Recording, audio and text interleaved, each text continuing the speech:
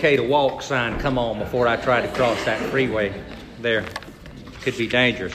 Well, take your Bible, if you will, and turn to the book of Acts, Acts chapter 25. And we are going to get back into our movement through the book of Acts. As you know, we have been going through the book of Acts, and we took a little bit of a pause, we might say, and we focused on that message that Paul spoke to Felix, the governor of Judea, and righteousness and self-control and the judgment to come. And we took that opportunity to talk a little bit about sin and about repentance. And now we're going to move on into the final 2 to 3 chapters of the book of Acts. And it could be in just a couple of Sundays we will be through with our study through the book of Acts. And I've titled the message this morning, Almost Persuaded, because we're probably going to get, I think we will. I didn't go as fast. Y'all didn't listen fast enough last couple of Sundays, and it took us 2 Sundays to do the one message. But I believe we're going to get to Agrippa, and most of you will remember that famous passage as Paul is explaining his faith, and he's talking about the gospel before King Agrippa, and Agrippa makes that, the way the King James says it, almost thou persuadest me to become a Christian. And someone wrote an invitational hymn many years ago, Almost Persuaded. And I think we're going to see that maybe that whole scenario played out a little differently than perhaps we might think, just based on our original impression, if you will, of that. I don't believe, most Bible scholars do not believe that Agrippa was under conviction. Most Bible scholars believe that Agrippa, when he made that statement, he was actually mocking Paul. The fact that Paul was trying to convince him, the king, to become a Christian. But we'll look at that more closely as we get into it. So if we get ready to go into chapter 25 of Acts, and if you'll remember, Paul is in prison basically. He's been rescued from a Jewish mob in Jerusalem who were about to beat him to death when they found him in the temple, and the Roman soldiers came and rescued him. You remember he took a moment and he defended himself before the governor of Judea, and that man was a man named Felix and his wife Drusilla. And you remember that's where Paul, the Bible says, reasoned with them about righteousness and self-control and the judgment to come. And the Bible does say that Felix trembled. He became afraid, and he said, go away, and I'll call you back another day. And of course, we studied a little bit about Felix, and there was plenty of reason for Felix to be afraid. He was a very wicked man. His wife was a very immoral woman, and his whole reign over Judea, we know from Roman historians, was marked by corruption and all kind of terrible things that went on. But we do know that he was removed by Nero, and we find in chapter 24, verse 27, it says, but after 2 years, Festus succeeded Felix, and Felix, wanting to do the Jews a favor, left Paul bound. So we don't hear anything else about Felix in the Bible, or even in secular history. We don't know what happened to him really. We do know, if you'll remember, what happened to his wife Drusilla. She moved to Rome and settled in just really a little wonderful place called Pompeii. And about AD 79, when Mount Vesuvius erupted, she lost her life, according to Roman historians, her and her adult son, in the eruption of Mount Vesuvius in AD 79. But now we get back to Paul in chapter 25, and we find that Paul is before the new governor, Festus. And the Bible says in verse 1, when Festus had come to the province, after 3 days, he went up from Caesarea to Jerusalem. Then the high priest and the chief men of the Jews informed him against Paul, and they petitioned him, asking a favor against him that he would summon him to Jerusalem while they lay in ambush along the road to kill him. But Festus answered that Paul should be kept at Caesarea, and that he himself was going there shortly. Therefore, he said, let those who have authority among you go down with me and accuse this man to see if there is any fault in him. So there's another plot. Festus is a new governor. And again, just to give you a little background, we don't know very much about Festus other than what the Bible tells us, other than Josephus, who was a famous Jewish historian of that period. He said that Festus, who only ruled for 2 years, he would die after his second year as governor, but that he was a better governor than his successor or his predecessor, that he was a good governor. We do know that unlike Felix, remember, who was a former slave, Festus was a member of the Roman nobility. And remember, Felix had a Jewish wife. However, Festus did not. So Festus was a Roman noble. He really didn't know anything about Jewish traditions or the Jewish scriptures. So he's coming into this whole controversy blind. And as he gets there, immediately, he's only been there 3 days. He's the new governor. He's immediately hit with a petition from the Jews in Jerusalem. And they say, hey, you got a guy there named Paul, and we want him in Jerusalem. We want to try him in Jerusalem. And he says, no, I think I'll try him in Caesarea. You send some folks up, and we'll take a look at it as soon as I get to the capital. So that's exactly what happened. They came down, and they began to accuse Paul before the new governor. And the Bible says in verse 7, the Jews who had come down from Jerusalem stood against Paul and laid many serious complaints against Paul, which they could not prove. And while he answered for himself, neither against the Jews, nor against the temple, nor against Caesar have I offended in anything at all. Now, as Paul is before Festus, this is the 4th time he's defended himself since he's been arrested before someone, if you're keeping track. And as he gets before Festus, remember there were 3 main charges they brought against Paul. One, that he was speaking and doing things contrary to the Jewish people and the laws of the Jewish people. Number 2, that he was doing things against the temple. He was blaspheming the temple. He was desecrating the temple, which the Jews look to, of course, and the Bible commands to be a holy place. And the 3rd charge was that he was doing things against Rome. He was speaking against the government of Rome. He was involved in a political movement, trying to overthrow the Roman government. Paul stands up. He says, I've said nothing against the Jewish people. He says, I am a Jew. I love the Jewish people. I have not desecrated the temple. And thirdly, I have done nothing against the laws of Rome. I'm not a politician. I'm not in a political movement. Paul says I am simply a man who is sharing his faith. So he refuted those 3 charges. Now notice there in verse number 9. But Festus, remember he's a new governor. He's just getting started. And one of the first petitions that has been given him is about this prisoner, the Jews, which make up a large portion of the area that he is governing, and he certainly wants to keep them happy. Their leaders have requested, we want this man sent to Jerusalem. We want to put him on trial. We want to judge him ourselves. It is we that he has offended, and it's our laws that he has insulted, and we want to put him on trial. And so he's still trying to make everybody happy. And in verse 9 he says, wanting to do the Jews a favor, answered Paul and said, are you willing to go to Jerusalem and there be judged before me concerning these things? Now Paul knew, remember he had already been informed a couple of years ago, back when he was first arrested under Felix, that the Jews had a plot to kill him. And Paul knew that any journey to Jerusalem would most likely be a fatal one. It would not be a trial. It would be like the trial of Jesus that they had. It would be a sham trial. It would be a railroad. It wouldn't be a search for justice. It would be a lynching. And Paul would be executed. So Paul, remember, was a Roman citizen. And Paul pulls out his last appeal. As a Roman citizen, Paul had, I hate to use a gambling analogy, but he had an ace in the hole as a Roman citizen.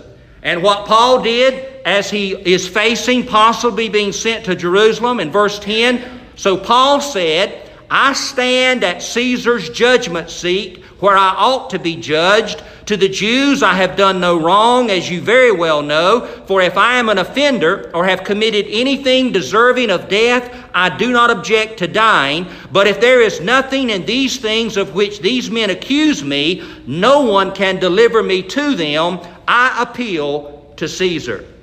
Then Festus, when he had conferred with the council, answered, you have appealed to Caesar you shall go. So Paul makes that fateful decision.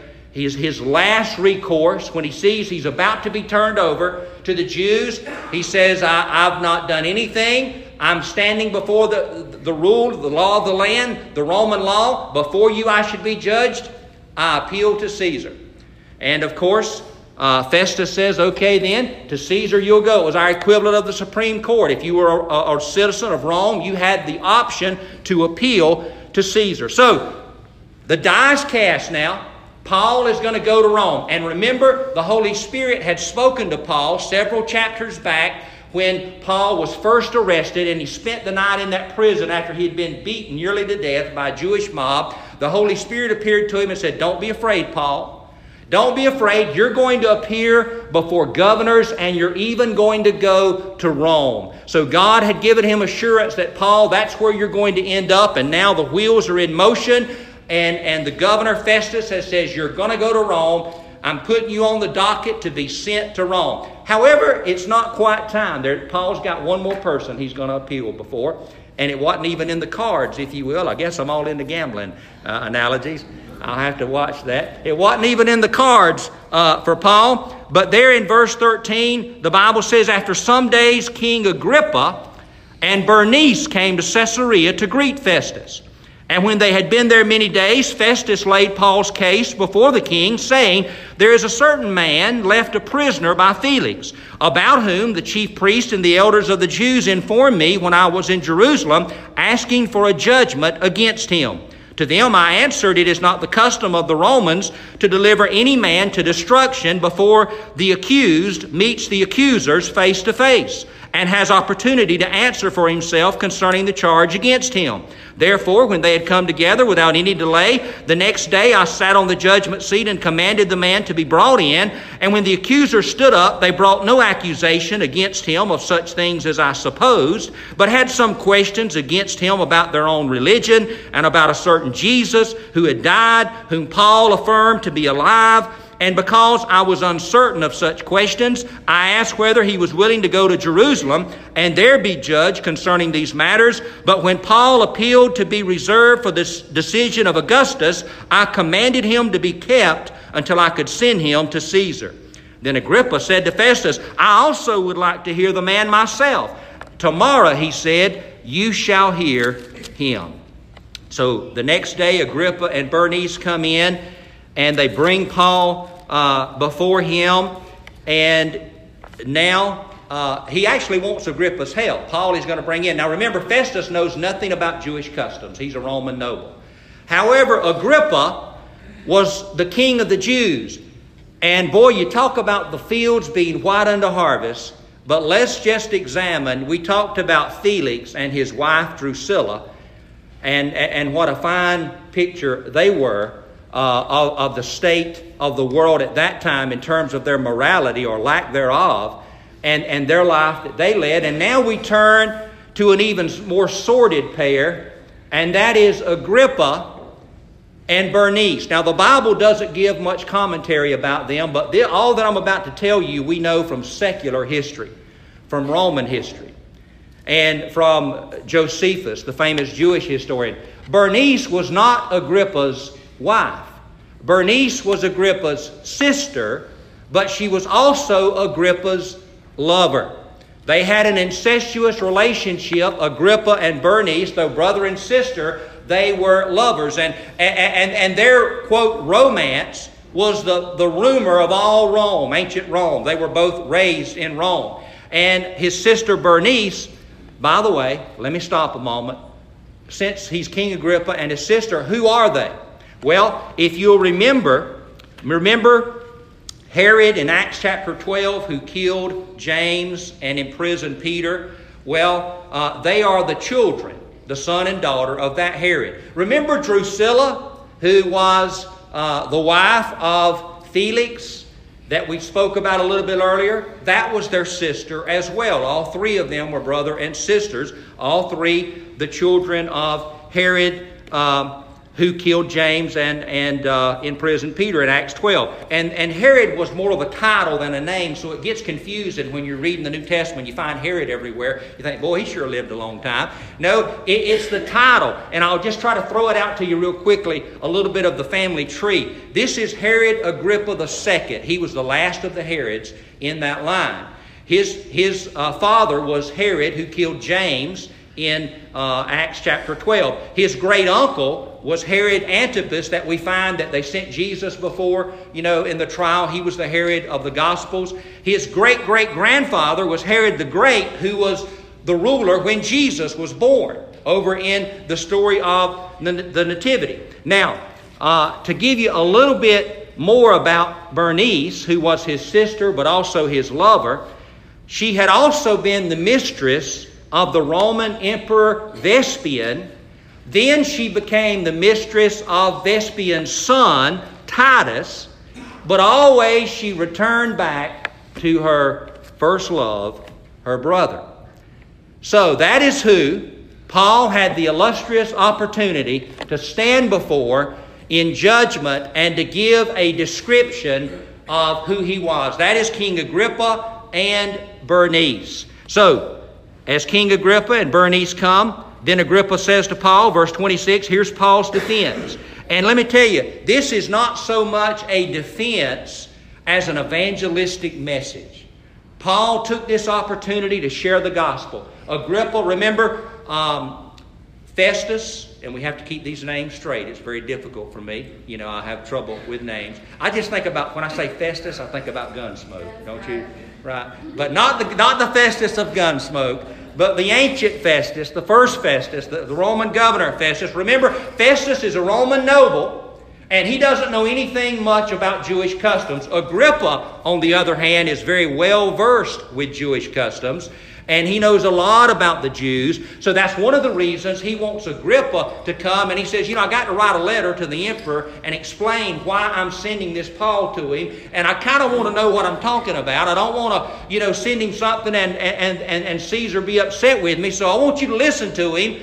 And then I want you to kind of help me write a letter and explain who this Paul is and exactly what the situation is. So Paul takes this wonderful opportunity to share his defense and to also give an evangelistic message. So notice what he says. So Paul stretched out his hand and answered for himself. He says, I think myself happy, King Agrippa, because today I shall answer for myself before you concerning all the things of which I am accused by the Jews, especially because you are an expert in all customs and questions which have to do with the Jews. Therefore, I beg you to hear me patiently. Now, I noticed something about Paul. Remember how he spoke when he spoke before Felix? He didn't give over flattery as the Jewish oratory Tertullian did, who the high priest had sent from Jerusalem, but he was respectful. Even to a man like Agrippa, who was an immoral man, he was a corrupt man involved in an incestuous relationship with his own sister, but yet Paul respected the position that the king had. And Paul spoke to King Agrippa in a respectful manner. He understood that he was the king. Paul couldn't do anything about that. And so he respected his authority. He gave him respect. And he says, I ask you, King, please hear me out. Take a few moments and listen to me patiently as I share why I stand before you. And remember, when we looked at Paul's defense before Felix, I shared with you that it was a wonderful picture of how to give your testimony. How that Paul, first of all, talked about his life before he came to Christ. And then he talked about how he came to Christ, his conversion to Christ. And then he talked about his life after he came to Christ. The changes that were made in his life. That is exactly what he does here as he gets before Agrippa. He follows the same pattern. First of all, we notice his life before the gospel. Notice he says, verse 4, he says, my manner of life from my youth, which was spent from the beginning among my own nation at Jerusalem, all the Jews know. They know me from the first, if they were willing to testify that according to the strictest sect of our religion, I lived a Pharisee. Remember, I've shared with you that the best way to understand it, the Pharisees were the conservatives of the day. They were very conservative, very strict, religious fundamentalists. The Sadducees were the liberals of the day. They were all Jews, but they were two different sects. And Paul was a member of the sect of the Pharisees. He was a very conservative Jew, followed strictly the Old Testament law. He said, that's who I was. He said that they know who I am. They saw me, how I lived. I was a member of the sect of the Pharisees. That was the strictest sect of our religion. He says, and now I stand and am judged for the hope of the promise made by God to our fathers. What promise is he talking about? He's talking about the promise of the Messiah. He says, I am here. Remember, I shared with you that you don't really understand the New Testament until you have a grasp of the Old Testament. And that is so true. Jesus is not just, God didn't just decide, hey, the world's in a mess. I think I'm going to send Jesus to be an example to the world. No, Jesus was prophesied from Genesis all through the Old Testament prophets. The coming Messiah was the hope of the Jewish people. The Jewish people today who do not believe that Jesus was the Messiah, they still have that hope. I'm not talking about Jews by race, but Jews who believe in the Jewish religion of the Old Testament, they're still looking for the Messiah. And that is the hope of the Jewish people, that one day the Messiah is going to come and He's going to bring the glory back to Israel. He's going to restore Israel back to God. That was the hope of the Jewish people then. It was Paul's hope in his day, and even those who've not yet accepted Christ as the Messiah, it's their hope today. So Paul says, he says, I stand and am judged for the hope of the promise made by God to our fathers. To this promise, our 12 tribes, earnestly serving God night and day, hope to attain. For this hope's sake, King Agrippa, I am accused by the Jews. Why should it be thought incredible by you that God raises the dead? Already you can see that Paul has a target. His message is King Agrippa. He said, King Agrippa, why should it be thought fantastic or impossible that God would raise the dead? Which is, Jesus, he was preaching the resurrection of Jesus. Verse number 9, he said, indeed, I myself thought I must do many things contrary to the name of Jesus of Nazareth. This I also did in Jerusalem. And many of the saints I shut up in prison, having received authority from the chief priest, and when they were put to death, I cast my vote against them, and I punished them often in every synagogue, and compelled them to blaspheme, and being exceedingly enraged against them, I persecuted them even to foreign cities. Paul was a zealot. Paul had a zeal. And when he persecuted the church, he was zealous. He wasn't content to simply... he was like a lawman in hot pursuit. And when he got to the county line, he didn't stop. He crossed the county line and kept going. And that was Paul. He said, I persecuted them even to foreign cities. If they left my jurisdiction, I didn't care. I went after them. I was zealous in my persecution. That was who he was before the gospel. But now he recounts his conversion in verse 12. He says, while thus occupied, as I journeyed by Damascus with authority and commission from the chief priest, at midday, O king, along the road I saw a light from heaven, brighter than the sun, shining around me and those who journeyed with me. And when we all had fallen to the ground, I heard a voice speaking to me and saying in the Hebrew language, Saul, Saul, why are you persecuting me? It is hard for you to kick against the goads. So I said, who are you, Lord? And he said, I am Jesus whom you are persecuting. But rise and stand on your feet, for I have appeared to you for this purpose, to make you a minister and a witness, both of the things which you have seen and of the things which I will reveal to you. I will deliver you from the Jewish people, as well as from the Gentiles, to whom I now send you, to open their eyes, in order to turn them from darkness to light, and from the power of Satan to God, that they may receive forgiveness of sins and an inheritance among those who are sanctified by faith in me.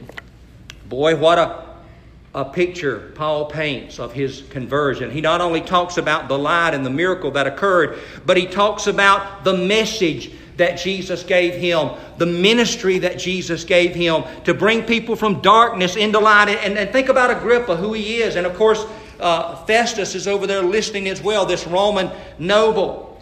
And then he begins to talk about how he enters into his ministry, his life after his conversion to Jesus. He says, therefore, verse 19, King Agrippa, I was not disobedient to the heavenly vision, but declared first to those in Damascus and in Jerusalem and throughout all the region of Judea, and then to the Gentiles that they should repent. Remember, we talked about that. He didn't just go around saying, believe in Jesus. He says, listen, come to Jesus. Turn from your sin. Turn from the life that you're living. He says, I prayed that they would repent. I preached to them that they should repent, turn to God, and do works befitting repentance. For these reasons, the Jews seized me in the temple and tried to kill me. Therefore, having obtained help from God, to this day I stand, witnessing both to small and great, saying no other things than those which the prophets and Moses said would come.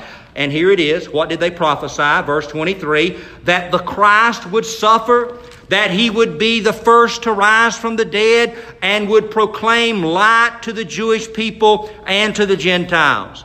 And as he's getting his breath to make another statement, he's interrupted. Festus, the Roman nobleman, he's sat there and he's listened to this whole story.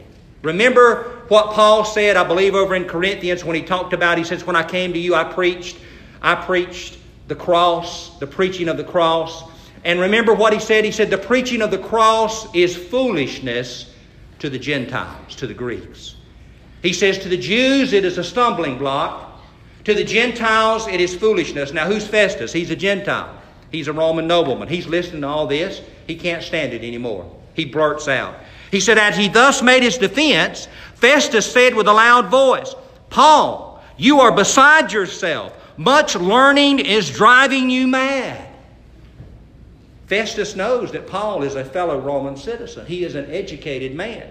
He's not from some backwater. Paul is educated, highly educated. And he listens to this intelligent, educated man talk about a vision he had and talk about being, coming back to life from the dead. And it's blowing Festus's mind. And Festus says, hold on, Paul, you've gone crazy.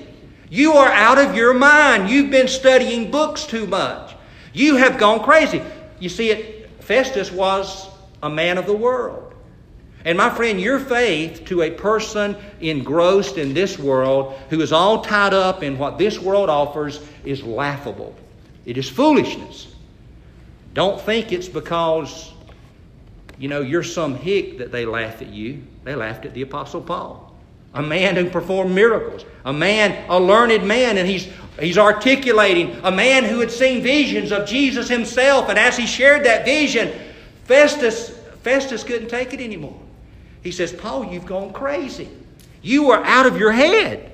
And notice what Paul said in verse 25. But he said, I am not mad, most noble Festus. Festus was a nobleman, a noble Roman, as best we can tell from ancient history. And I like the way Paul keeps his cool. I wouldn't say he's insulted Paul, but in a sense he has. He said, you gone crazy, Paul. You're out of your head. Paul didn't lose his temper. He says, I am not mad, most noble Festus. I am not mad. He says, but I speak the words of truth and reason. For the king, before whom I also speak freely, he knows these things, for I am convinced that none of these things escapes his attention, since this thing was not done in a corner. King Agrippa, do you believe the prophets? I know that you do believe. Boy, you talk about a preacher pointing his finger. You ever had a preacher walk down the aisle, grab you on the shoulder? I did when I must have been about 13. I never forget it. I've shared it before. But I had felt, that God was calling me to do a work for him, but I was always hesitant, wasn't really sure. And I remember going to this church with my uncle, and it was a Pentecostal church. I don't remember where it was. But I remember I was seated out kind of where these boys are here, and the preacher started going down the aisle, and he was praying for people. And I was just trying to be, not stand out in the crowd, I didn't want to do anything that made me look like a sinner or that I was under conviction of any kind. And I remember the preacher came and he walked down there and he touched me on the shoulder, and I said, Lord, help me. I don't know what's about to happen. But I remember, I do believe it was the Lord speaking and confirming. He says, son, the Lord has chosen you to minister his word. And that's all he said. And of course I said, well, I was just glad he didn't drag me down the aisle. Maybe I needed it, But you talk about, it always makes you nervous, when the preacher starts walking down the aisle. Is he going to come to me? I hope he doesn't come to me. But here's Paul before King Agrippa. Remember, he said the Lord has called him to speak to the small and the great. The small and the great. And he's spoken to the small and those that have no standing in the world. Here he is speaking to the great in terms of the world. King Agrippa. And he says, King Agrippa, do you believe the prophets? Remember, Agrippa knew about the Old Testament. King Agrippa knew about the Jewish Scriptures. He says, I know that you believe. Now, I don't know where Paul got his information. Certainly, Agrippa wasn't living out a life of faith. His actions were a long way from his belief, but Paul knew that he had a certain respect for the Scriptures, evidently. And Paul called him out, and he pointed at Agrippa. He says, Agrippa, do you believe the prophets? I know that you believe. And Agrippa said to Paul, you almost persuade me to become a Christian. Agrippa's kind of trying to get out of the spotlight. He's like a deer in the headlights. And Agrippa saying, it kind of deflects him. And again, some folks think, the old King James says, almost thou persuadest me to become a Christian. And some have said, well, maybe Agrippa was under conviction. And he's saying, well, I'm almost there. That's possible. But the context of everything that is said and the reaction of Festus, it certainly seems that Agrippa is trying to parry Paul's message. He's trying to deflect it. And he's like, are you trying to convince me, the king? You're trying to convert me to become a Christian?